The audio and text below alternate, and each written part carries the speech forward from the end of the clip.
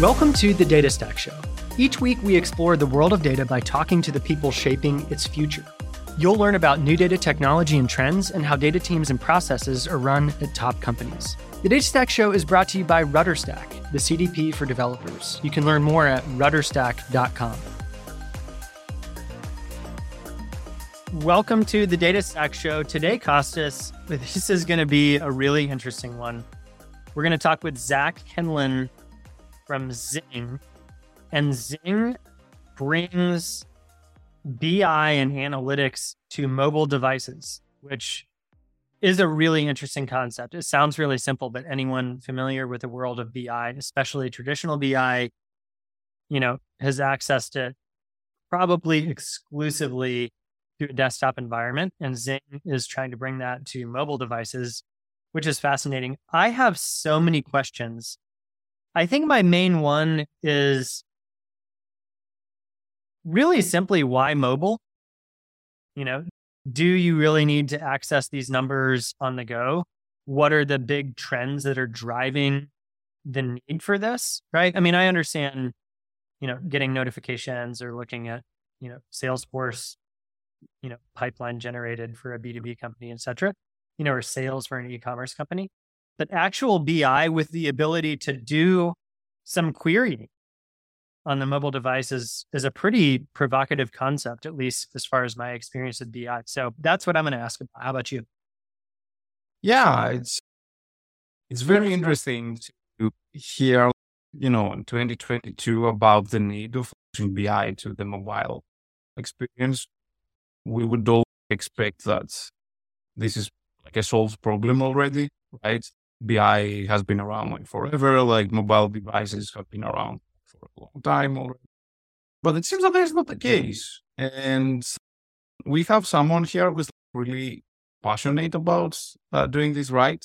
I'm pretty sure that there are many difficulties in delivering the right kind of experience on a mobile device for something that is so complex in terms of interacting with the visual side of data. First of all, I really want to chat with him and see what are the difficulties of doing that. What it means to take dashboards and interactive dashboards and shrink them down to the size of a mobile phone, right? And do that effectively. So let's see what he has to say. I think that's going to be super, super interesting. I can't wait. Let's dig in.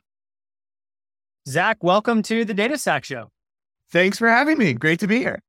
All right. Give us your background. I started a company called Zing Data, where I'm co-founder and CEO, and we make it so you can do BI on your phone. So easily query data, visualize it, set up alerts, save questions, and collaborate with colleagues. And before that, I was VP of product and built out the data infrastructure at a company called OneSignal that powers about 10 billion notifications a day. If you get news or sports scores, it's probably coming through them. And then before that, I shipped Facebook's first work in speech recognition, actually their first mobile ads format, which was a big motivation for trying to make experiences with data better on mobile.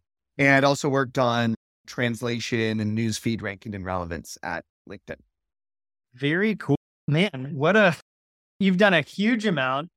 Well, give us the quick background on, so you've obviously had a ton of product experience, and in doing that, I'm sure you've been exposed to, all the different kinds of needs for data doing your job. Is that where Zing, the need for Zing came from? What's the genesis story? Or maybe tell us about when you sort of had the first idea that led you eventually to Zing. Yeah. So the genesis was I was working at this kind of Series B company at the time, and we had sales folks out in the field. And the cool thing was we had gone from literally one production database where if you wanted to run a BI or analytics query, you were logging into the server, running it on the production database, and, production traffic might slow down. Sure.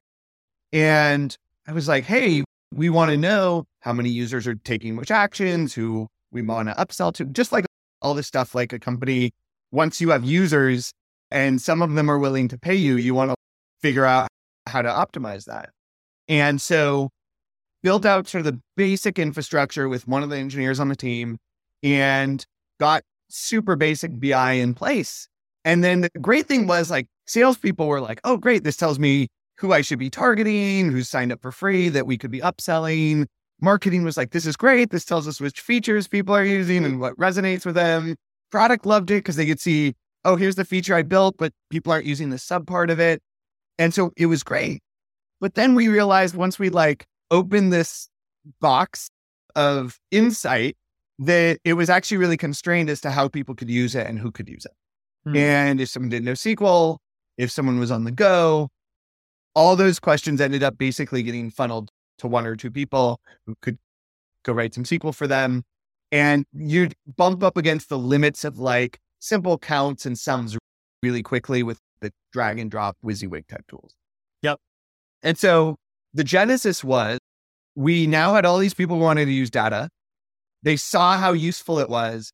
And the capacity constraint was still like the data team having one person who was available and had a queue of a ton of stuff. We said, look, what is it that makes it so these people can't do it on their own? And it didn't work where they needed it to. The tools weren't flexible enough. And it was pretty much single player. So it was really hard to start from somewhere. If someone else had done most of what you wanted and just tweak it. And so that was kind of the genesis. Plus, the other sort of inspiration was a really bad meeting where I was sitting with other folks and we were trying to decide where we like hire salespeople or we make certain investments. And so we're in this meeting for like an hour and we were kind of guessing at where are we growing free users fastest? Where are the biggest new sources of revenue? Where's the biggest churn? Just like all these kinds of questions. And everybody had their phones. Nobody had their laptops. And so we ended up having this like whole hour-long meeting where we're making like important decisions. And I knew all the data existed because I built this data infrastructure. And we were just, well, 3 months ago, I heard that it was the UK or whatever it was. And I was just like, it was that like born out of that frustration was this should be a 10-second question on your phone. Yeah. That would have made the meeting 10 minutes instead of an hour. That would have gotten us to a faster, better decision. And oh, by the way, if we did that and that was available to everybody, sales folks could know it for the customers that they were going to meet. Execs could know it for the partners they were going to go meet. Even engineers who were on call could, when they get paged, instead of having to run home to their laptop, they could dig into, hey, is this peak of this spike in bug reports due to not being able to connect to a database or having something else fail or having billing fail? And they could triage and do all that without having to be too stressed or run back to their computer. And so that was the genesis, really realizing that out of all the tools out there, and we evaluated a ton of them, from free open source stuff all the way to pretty expensive enterprise-y type offerings, that none of them had really nailed easy to use mobile experiences, not just doing, but asking from scratch. And none of them had really nailed collaboration. And a lot of that was because they were building for a small number of data people. So collaboration didn't matter as much. You didn't need it to let you set up real-time alert because you weren't on your phone and only a small number of people had access to whatever, Tableau or whatever, because it was expensive. And so the whole model of the products that were built were focused on selling a ton of features to people whose primary job was doing stuff with data, business analysts, data scientists. And if you really wanted to make it open and really make it easy to use, you had to kind of go back and say, well, what is a less feature rich, but radically easier experience that can work anywhere? Okay. I have so many questions about that, but I want to look back into your history a little bit and ask a question about your work on relevance and feeds, right? Or even like ads from Facebook. So that's fascinating to me because there seems to be on the surface an interesting corollary between, figuring out what's important to people and trying to surface that. And when you think about the world of BI being compressed, the world of BI as we traditionally know it, which is, a big monitor, a SQL editor, sort of unlimited real estate. like when you think about condensing that down into a mobile experience, you have to answer this question of what do you actually expose to the end user, right?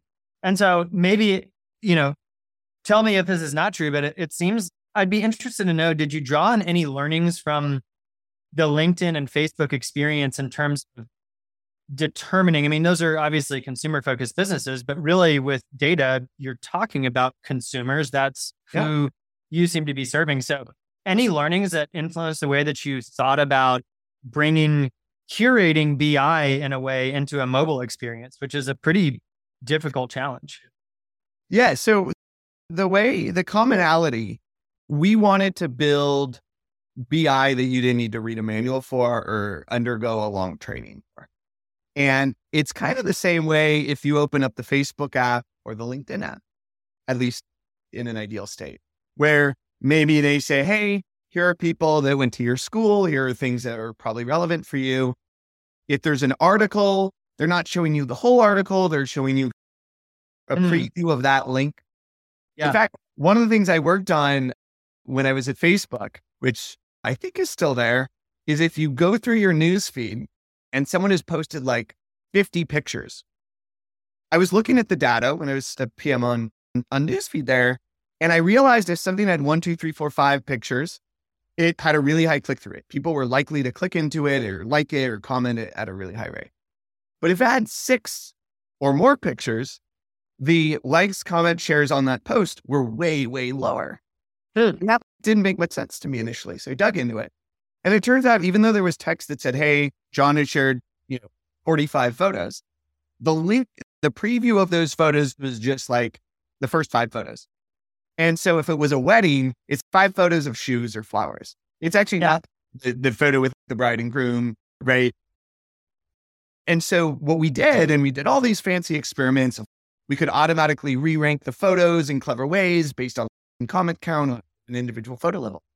But basically what we ended up realizing was people just weren't aware that there was more stuff. They weren't reading, they were just looking at the graphics.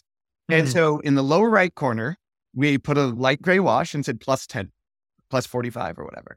And that dramatically increased the likelihood of someone to go and actually see all those photos. And then they were much more likely, take actions on it. And so that was kind of like a lesson in how do you just make a thing make sense visually without necessarily requiring someone to understand. When we tried this thing where we automatically re-ranked photos based on like and comment, it was just super confusing to people. They had no idea how it worked. Stuff got out of order. And it was like, that was a really complex system that we had tested.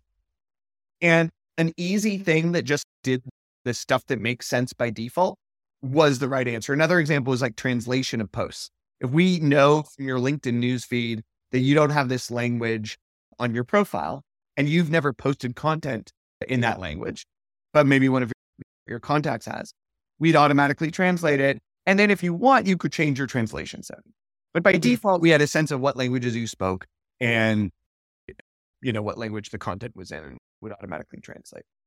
So all these things were like big engagement wins and they're great metrics that were stat-sake on the improvements that they had.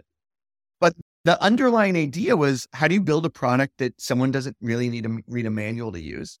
And it does a lot of the harder or more complex stuff kind of automatically. And if they want to change it, they can. So when I was translating that over to building Zing, an example of a thing that is a big pain with SQL is dates. And I could probably ask, even the most seasoned data folks, maybe know all those like dates and truncation functions and interval functions to say, hey, I want the last 7 days of data and I want that by minute or by hour. And we said, well, like you shouldn't need to know that. If you have a timestamp or a date field, we'll automatically cast it to a date and we'll show you we did that. So if you want to tap, a down arrow and configure it, you can. But instead of it like failing by default or showing you millisecond timestamps by default with like different time zones, let's just do what you or I would do if we were, smart data scientists trying to create a useful graph. Or another example of a thing we did is maybe you end up querying like a really big data set. And in the background, that might be a billion rows that are returned. Well, you don't want to return a billion rows to a phone. So by default, we say, hey, we've limited it. And we don't just limit. We don't just add like a limit 100 or limit 1000 or whatever. We actually do a windowing and ranking function in the background to show the biggest contributors based on the group bys you specified and the metric that you're looking for. And that's basically what a data scientist would do if you said, hey, show me the biggest revenue products by region, right? They would say, okay, I'm showing you the first 10 contributors based on the metric you care about. And then if you want, you can get everything else from there. And so it took a lot of thought around what the right experience is. And I think this is something that Airbnb does well, I think Figma does well, is make the simple stuff simple.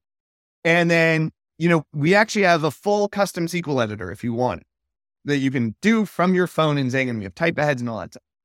That's not what you see when you go to query something. If you want, that's buried behind 3 dots and all that power is there.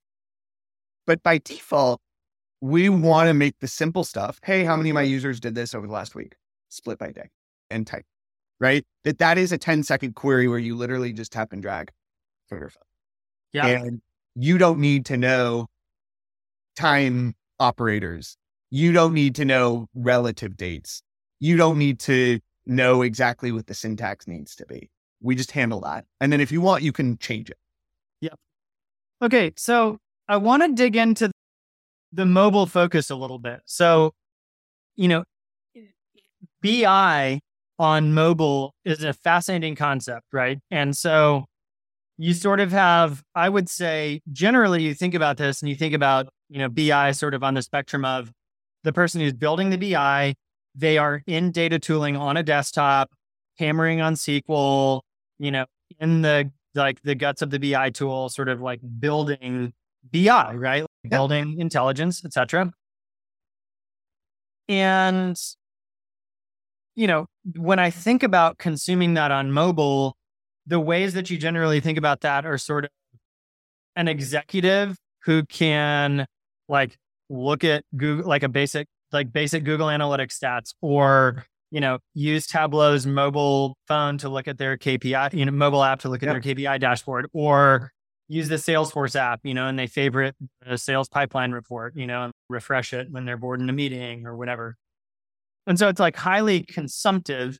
And so it seems like there's this, at least practically in my experience, which is limited, but this huge gap between I'm producing BI in a desktop environment with pretty heavy duty tooling, or I'm consuming it in generally what's a pretty bad mobile experience. If you think about, Tableau on the phone just isn't that great, right? I don't want to be too specific about competitors. I think they each have values that they offer.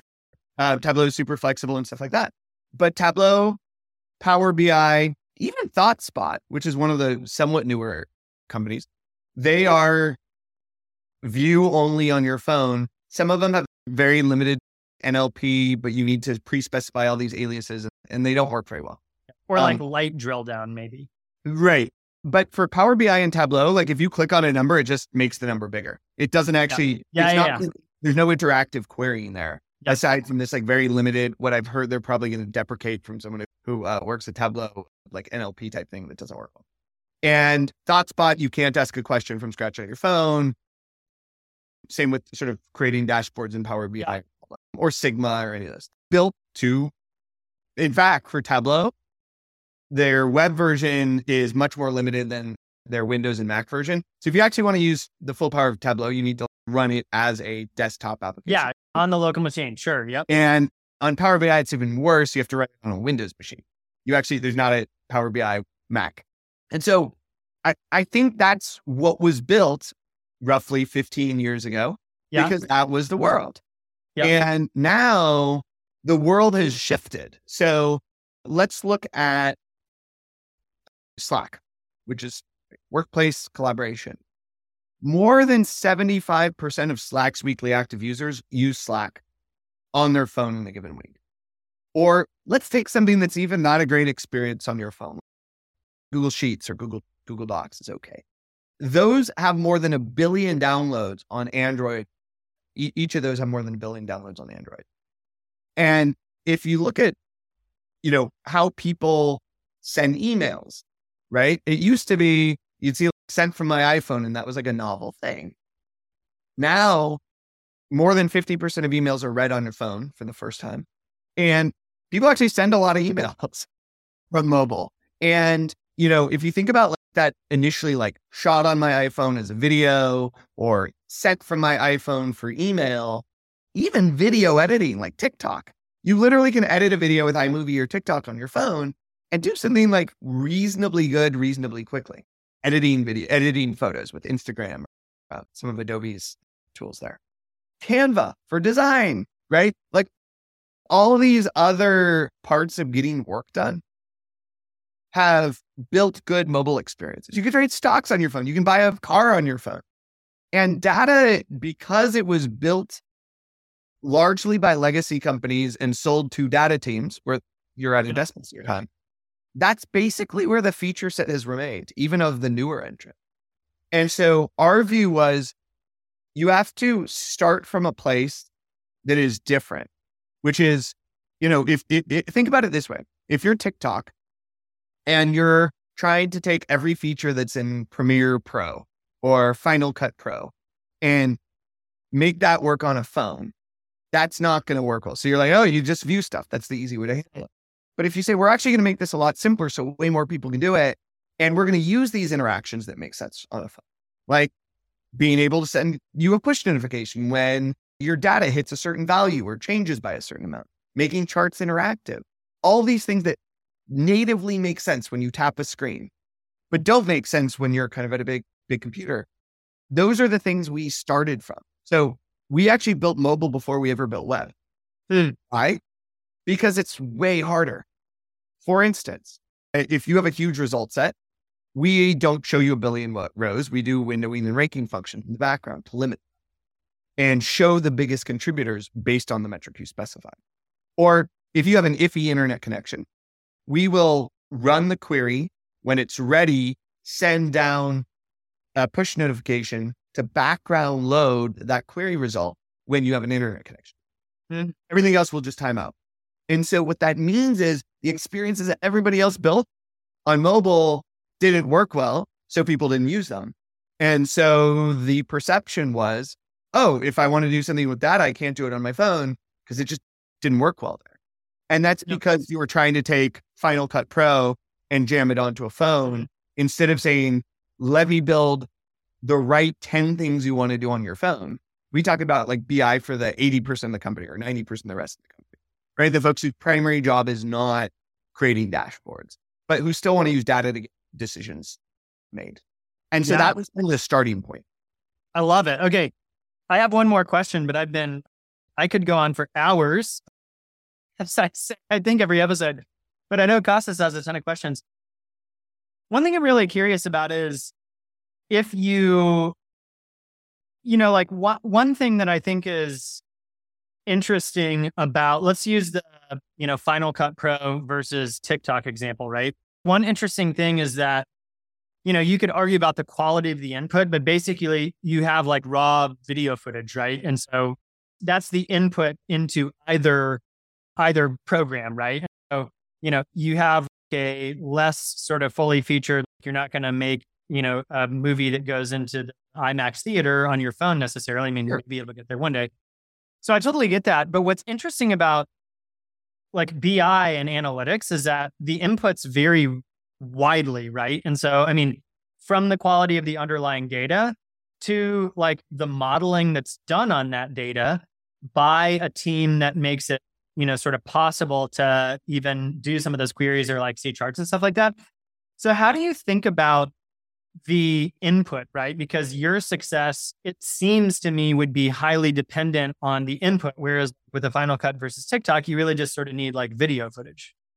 Yeah. I think the input matters even in the Final Cut Pro TikTok example. So if it's super shaky and there's a lot of wind noise, that's going to be not a great video either way.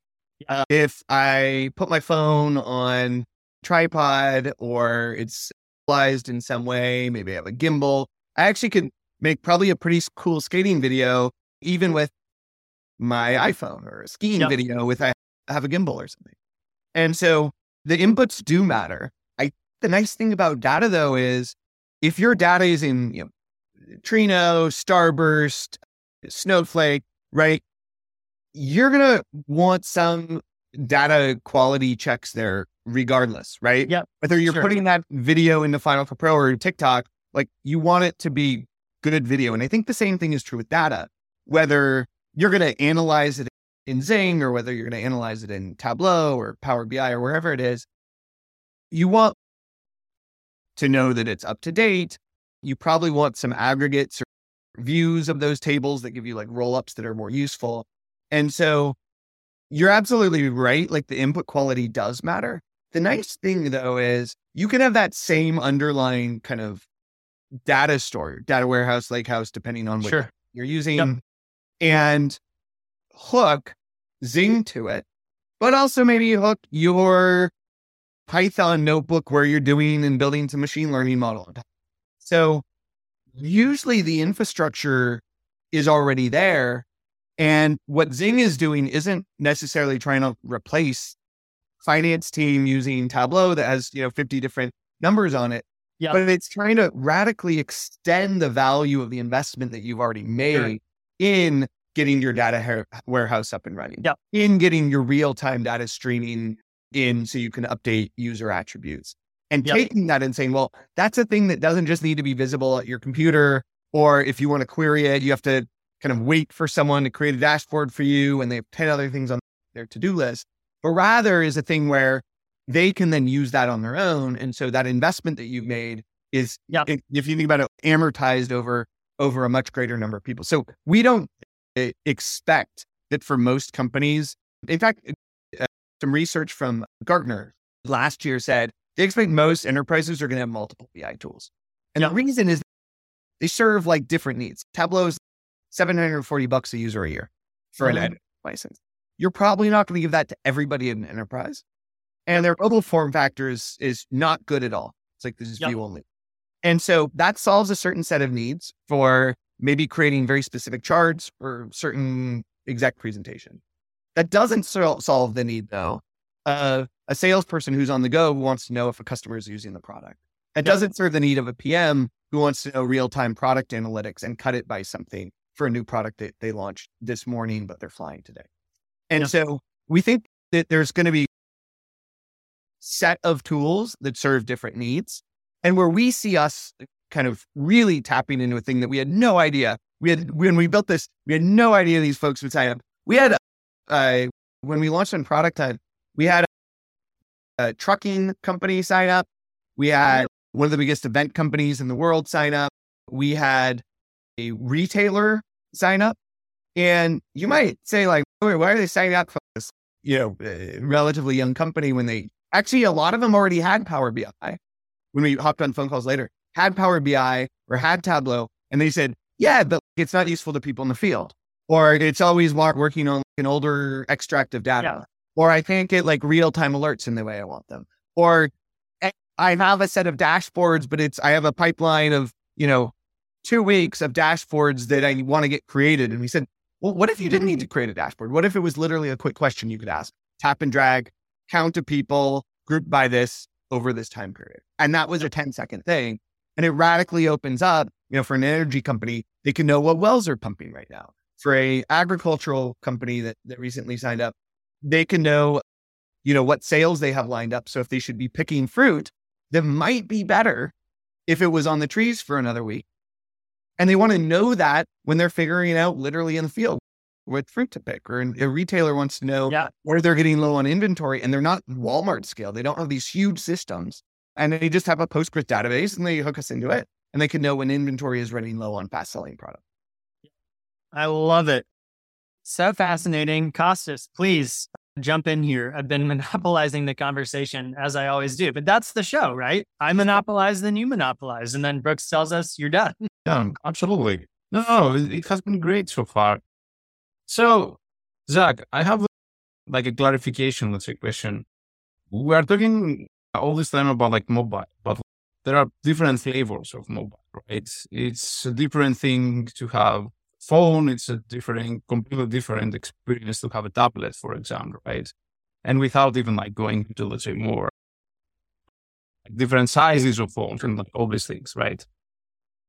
So when you say that you want to deliver, let's say, mobile first like experience, do you focus like on a specific device? And does the device at the end make that much of a difference when we are talking about BI? Because just to give like an example, like I've seen like design tools like on an iPad. It's a completely different experience compared to something like an iPhone, right? Like you have different input tools to use, mechanisms.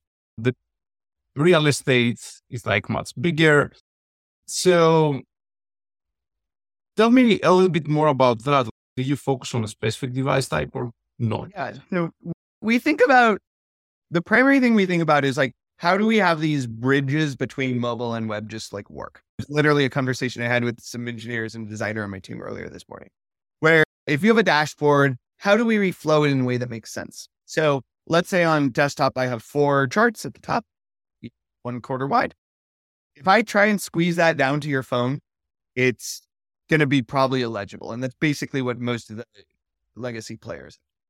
And so we reflow it where we maintain the top left to right, top to bottom order, but where we have rules and logic that makes more sense. So on mobile, we'll show max 2 things side by side, and we'll reflow it, maintaining that order in a way that makes sense. That's like a small example. And that kind of extends across different screen sizes. What we do think about, though, is kind of where are our users primarily. And so what we've seen is it's actually primarily mobile phones and then web. So we also have a web client. And we haven't seen a ton on iPad. We work fine on iPads and Android tablets. And this is actually very similar to what we saw when I was at LinkedIn and Facebook and all the other places. Is like tablets definitely have a place, but really if you've optimized for a really small screen and you have a way that it can scale up all the way up to desktop and you have that logic, that actually handles you pretty well through the range. I think the challenge that most of the like legacy tools have is they thought about desktop. When you have this thing that is, 50 different timestamps and you squeeze that down and make it super small, none of that is legible and that's not very usable. And so what we've done is said, well, okay, how should that scale down? Well, maybe you sample it, but if you sample it, then you need to tell someone you're sampling it, right? And you're kind of downscaling it. So if they really want every point that they have, one tap to get. And so a lot of it comes down to what I would call as progressive disclosure. We show you sort of the windowed version, the aggregated version, whatever it is. And then if you have the space, we automatically show you the whole thing. And if we're showing you a subset, we tell you that very clearly so you know exactly what's happening. And if you want, you could say, hey, always show me the whole thing, even though it might visually look suboptimal. But that's just what I want. So for instance, if you always want a table of the 100 most recent user actions, not a sample of that, not just the most 10 recent, you could say, hey, always show me the full result. And we'll do that because we recognize that like ultimately a user needs to be in full control. And then we just try to do sort of things that you would probably do if you were building this as a data scientist on the project. Yeah, that makes sense. So, okay, what are the limits on what can be done on a phone screen, right? Because, okay, when we're talking about BI, we're talking a lot about visualization, right? Like people, naturally they want to visualize things, right? It's, okay, like tables, and we just scroll like through tables, which on its own, it can be like a pretty tough thing to do, like on a phone screen, right? But what are like the limitations that you have so far? Yeah, so there's a bunch of limitations and a bunch of unique things that are great. Limitations are really big data sizes. You need to be clever about how you handle. So if you have a result set that's really huge, by default, we actually limit that in clever ways. But if you want the whole thing, you can get that. It's just what we do is we progressively load that result set. So instead of sending a billion rows to your phone, we see that, there's only 10 rows left. And when you get to row 90, we load the next 100 rows, right? We just do that stuff to like make it make sense. Or if you want to filter, you can just tap the column header and filter it. But for a big query, for like a big result set where there's, a million rows, you don't want to do all that filtering on a phone necessarily. So over a certain size, that filter should be applied server side and we should send back the results. So to make all that stuff work, like around those limitations in a way that doesn't feel limited, we spend a lot of time on. That said, the realistic limits are you're probably not going to build a machine learning model on your phone. Maybe you want trend lines or something simple like that. But, if you really want to run scikit-learn and develop a new Python package, like that's not a thing you're going to do on your phone, at least at this point. We think that if you have like really complex joins, simple joins are fine. But if you literally have, 10 different tables and you're trying to munge them together in a very nuanced way, where you're parsing some JSON from one and then using that to join to something else and all of that's probably not the best use case for doing it on a mobile device. But frankly, the same would be true if it was Tableau, ThoughtSpot, Power BI. You're still basically going to want to do the really heavy lifting stuff in a pre-computed table or in a view or something like that. Right? And, that's where oftentimes in, Trino or Starburst or Snowflake or BigQuery, someone has set up pipelines or data flows that make it more usable. The fact is, if you're frequently querying that stuff, that probably should live in a layer before it to BI. So hardcore machine learning, huge complex joins. And then I think the third area where I would steer away from mobile is if you really want to do like very unique, bespoke kind of graph types. So I don't know if you've ever seen like the New York Times where they have these like really cool custom infographics. And as you scroll, there's these diagrams that will show like a company's earnings, and then it will goes into a narrower funnel and then splits in various ways. That's like a thing where, there's a lot of nuance that goes into setting those up. They're somewhat non-standard. You probably want a lot of configuration options. And that's probably not best done on a mobile device where you have a lot of stuff you want to set up. So that's probably where I would sort of not steer someone towards Zing or kind of a mobile UI. We think about kind of the problem we solve as like the easy 80% of data questions. We've heard from data teams that that's at least half their time. Hey, can you cut this by this? Can you graph this? Can you set up an alert that emailed me when this thing happens? And we want to make that stuff easy. And then we think data scientists should, be figuring out the right way to structure the data, the right way to get real-time streaming data in. So then, users in the field can set up alerts. So, maybe they pump their data through RudderStack into Trino or Starburst, or BigQuery, or whatever it is. And then all the people in the field can do this really cool stuff on it. So we think about it as like letting data scientists do more of the cool, interesting work of building machine learning models, building, churn models, building retention models, all that kind of more interesting stuff, and spending less of their time like, hey, can you regenerate this dashboard with this one other filter? Yeah. So, okay, let's see if I understand correctly. Okay, someone can do, but first of all, like we did many different things with data in general. It's from writing and building complex pipelines in Python, training models, and of course, like doing stuff like exploratory analytics and dashboarding and like all these things. From all of the stuff that like someone can do with data, like from what I understand, when we're talking about like a mobile experience, we are talking more about consuming processed data. It's like we have some kind of like report already made by an analyst, right? And then you want to have, let's say, some level of control over that, drill down or parameterize it somehow. Like it's not just a passive consumption of a PDF file with graphs, right? It's much more interactive, but still, we are not talking about putting someone on his phone or her phone and ask them like to go and do like data modeling, right?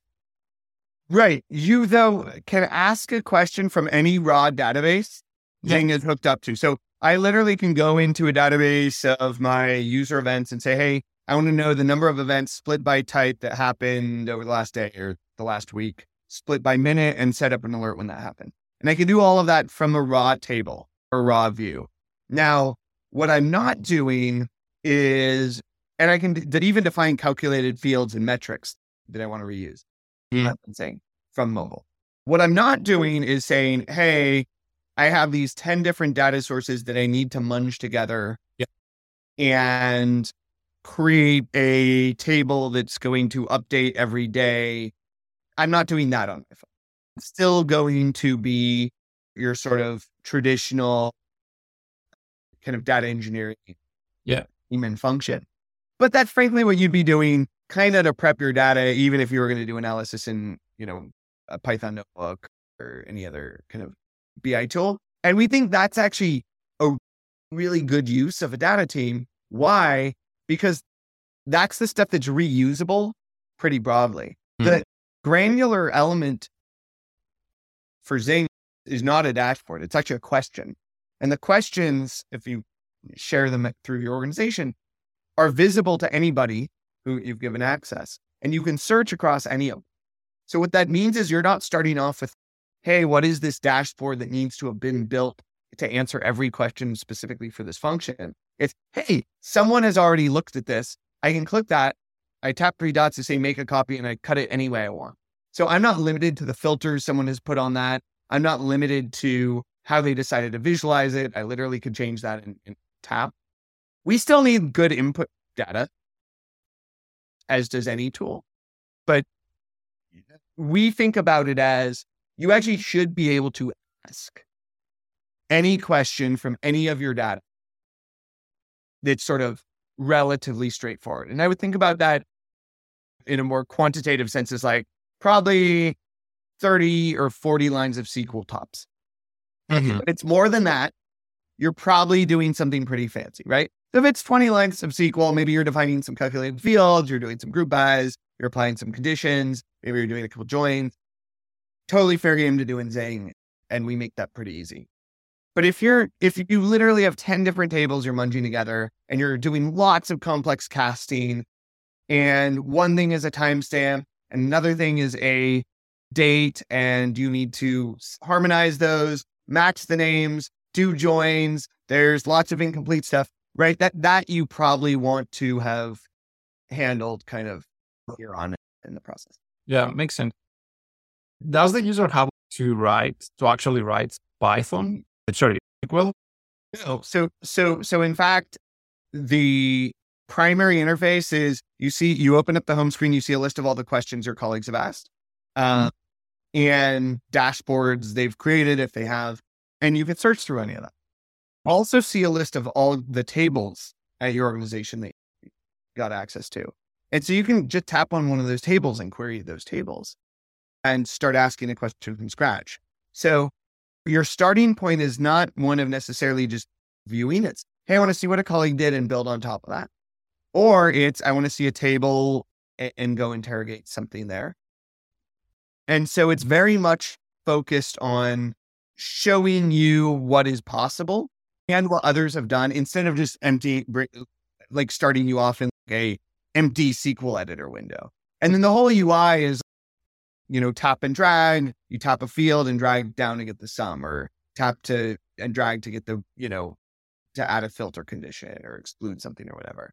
So you can do a lot of stuff. You can do regex and all that kind of fun stuff, but we make it that level of complexity buried kind of one level deeper.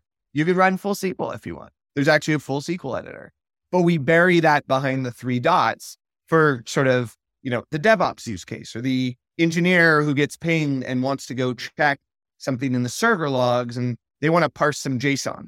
And so by default, like, we don't show parsing JSON as one of the kind of top level things when you're using the visual editor, because that tends to be in the bucket of one level more hardcore, one level more technical, like the typical business user.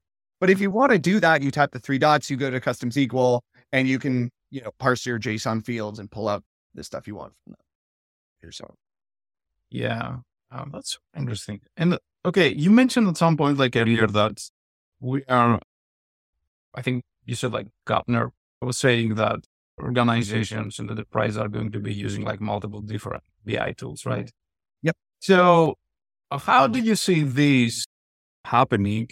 Like first of all, can like BI tools interoperate between them? Can I have like an analyst who creates, let's say, a report on, I don't know, using Tableau, for example, or Looker, and somehow this can be exposed like through Zing or like vice versa? Because I'm not aware of like how this is happening. Right now we haven't indexed on that. And, if it comes up as a more frequent customer ask, we will. We're not sure that the right answer though is saying, hey, go create a complex dashboard somewhere else and then try to jam it on a phone.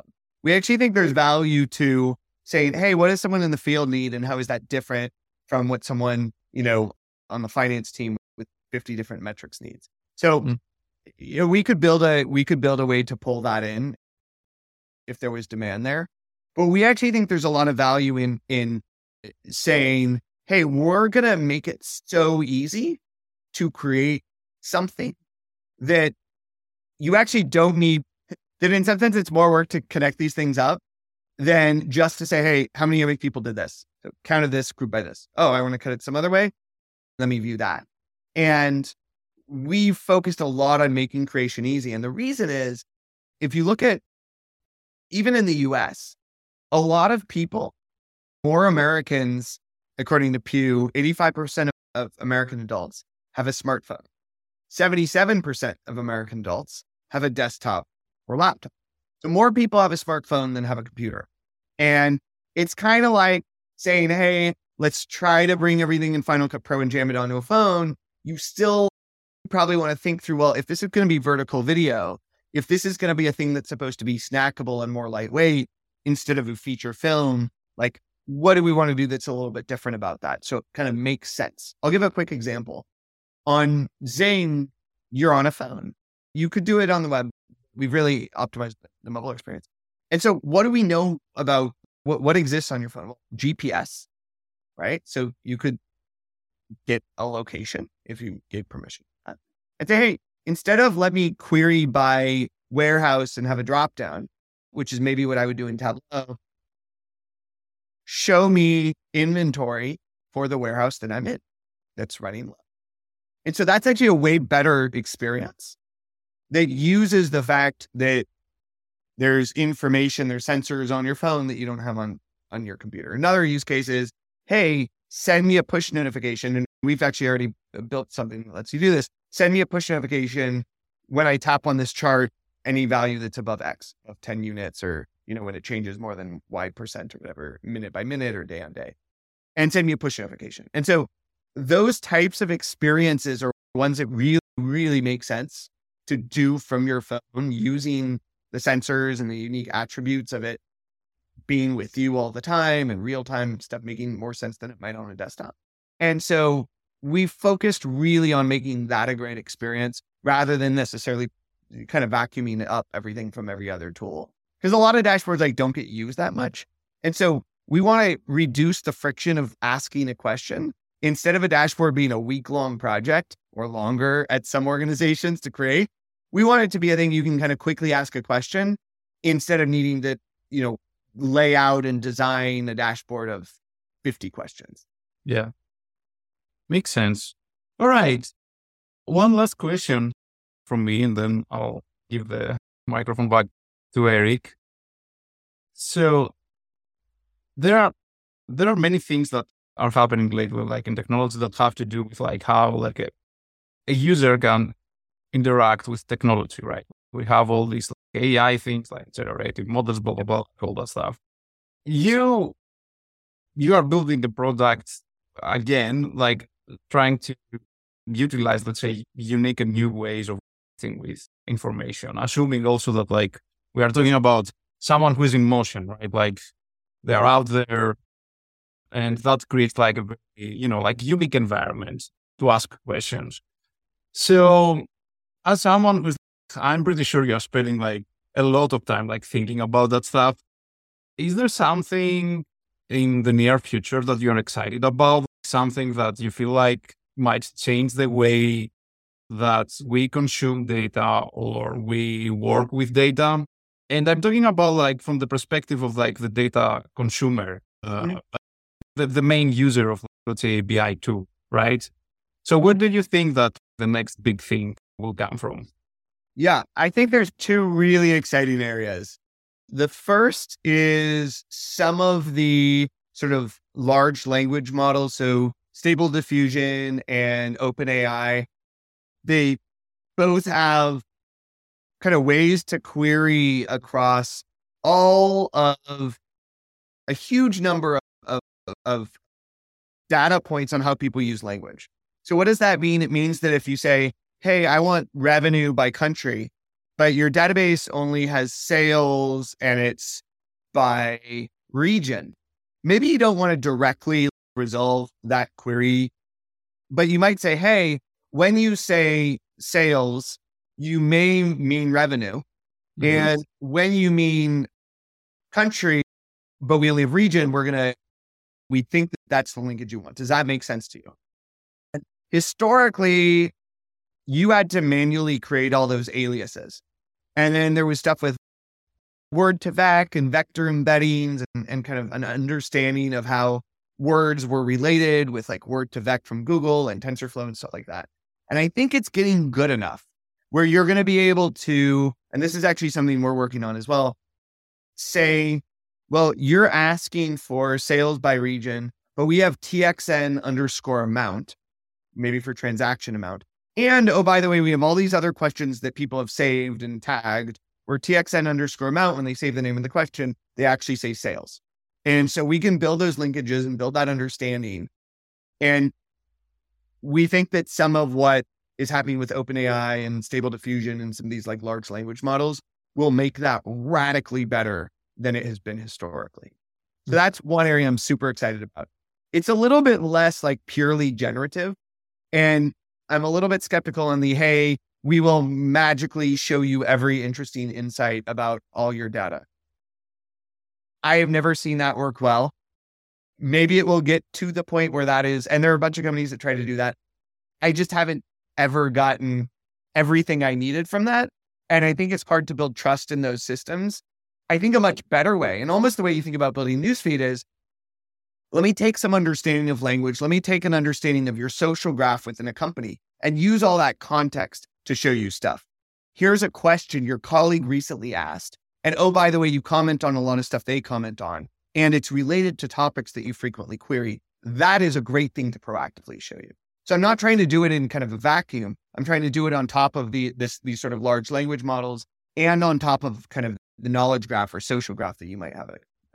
That's one really interesting area. And then the second, I think, really interesting area is like more localized context. And that's where you are. That's what kind of you're doing. So for instance, if I'm an engineer and I have alerts set up, maybe I only want alerts when I'm on call for this given set of data. Or if I'm an inventory manager at a warehouse and I frequently visit multiple warehouses, show me the stuff for the warehouse that I'm in right now, or the really high priority stuff for a nearby warehouse, right? And so your location there, alerting there, who you're connected to, all of that context, I think, is going to make querying data, using data much more natural, much more organic. You could imagine, hey, sales of a fast selling item are going so quickly and you don't have any more inventory coming in until a month from now. I probably want to let you know about that so you take it off your website or so you can try and find more supply more proactively. So I think those are two really interesting areas, large language models, and then this move towards all the cool things you can do by connecting with the sensors in your phone and the kind of social network, if you will, of the people you work with and the questions they ask and the questions you ask. to show you stuff that's way more relevant. This is great. That's all from my side, Eric. I'll give the microphone back to you. So Well, we are monopolize the close. show again. I love it. Well, we're close to the buzzer, so I only have one more question, but and this will veer more into, maybe I could call it like the world of ethics than data and and BI. But when you think about mobile, it's kind of interesting, right? There are all sorts of statistics about screen time and how whatever engagement in these different apps, spending too much time in them is like harmful, all that sort of stuff. I'm really interested in, you can have I at least have two different reactions when I think of driving more experiences on mobile. My first one is more screen time on mobile a good thing, right? I'm sure there's all sorts of statistics and arguments. I don't know. But then I think, well, actually, like that's probably a much more effective way to use my time on my phone than, scrolling through a Reddit feed about, a stock crisis that I'm completely disconnected from, just to get the spicy takes from people who I don't know if have any authority on the subject. But anyways, I'm just interested to know, like, how do you think about that? Do you think about that?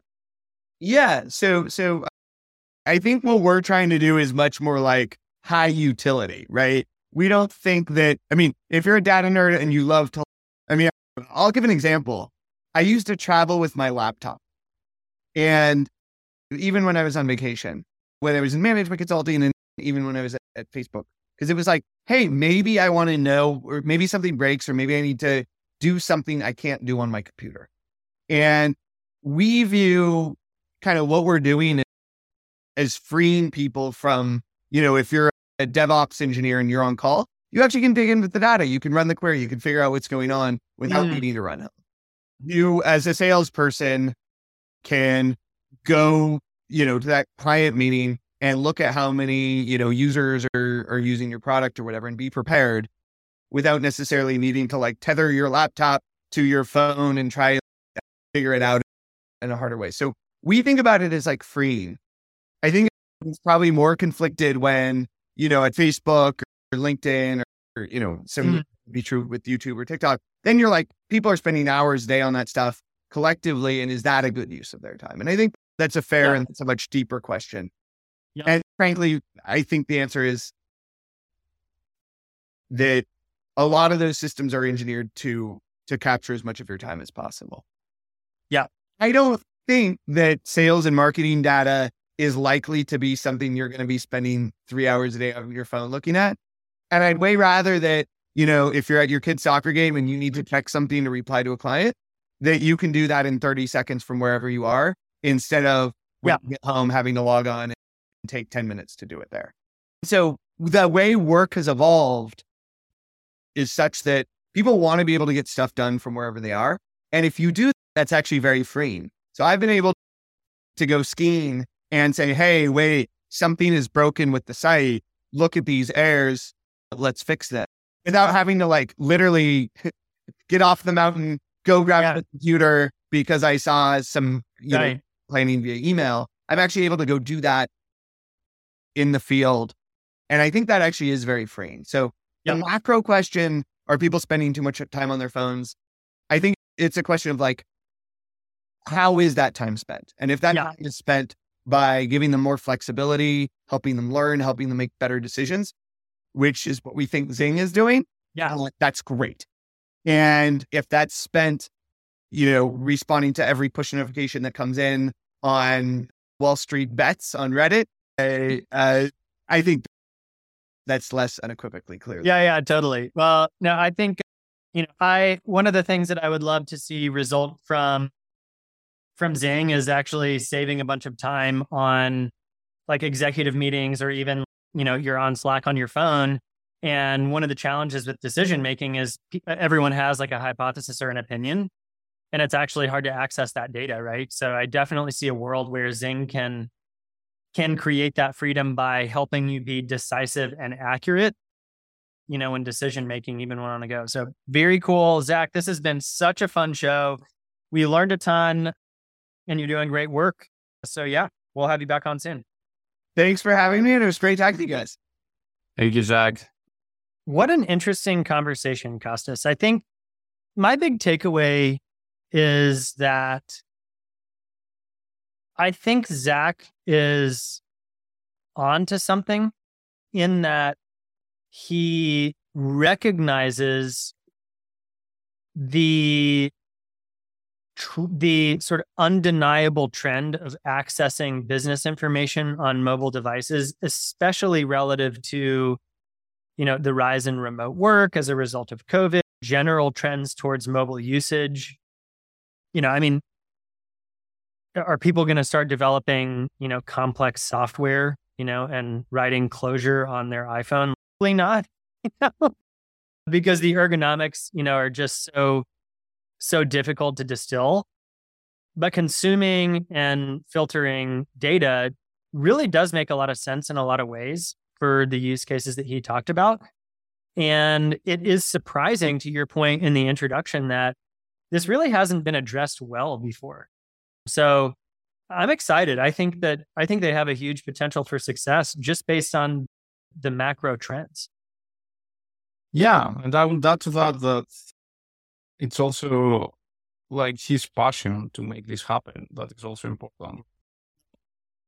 There's definitely like a lot of opportunity out there, but there are opportunities that require like a lot of focus, stamina, like the will to make it happen. And he seems to be like the person that can do that. So yeah, I feel like they are going to be part of, let's say, the next wave of BI tools out there. And as you said, like that was like a surprising part of conversation with him. There were maybe use cases where having the data while we are on the phone, like is quite important, which is an indication of like also how big this market is, right? Yeah. So yeah, let's see. I think I'll go and try the application. I'm very curious. Yeah, I need to as well, actually. I really do. All right. Well, thanks for listening in. Subscribe if you haven't. Tell a friend if you enjoy the show. And we'll catch you on the next one. We hope you enjoyed this episode of The Data Stack Show. Be sure to subscribe on your favorite podcast app to get notified about new episodes every week. We'd also love your feedback. You can email me, Eric Dodds, at eric@datastackshow.com. That's ERIC@datastackshow.com. The show is brought to you by RudderStack, the CDP for developers. Learn how to build a CDP on your data warehouse at rudderstack.com.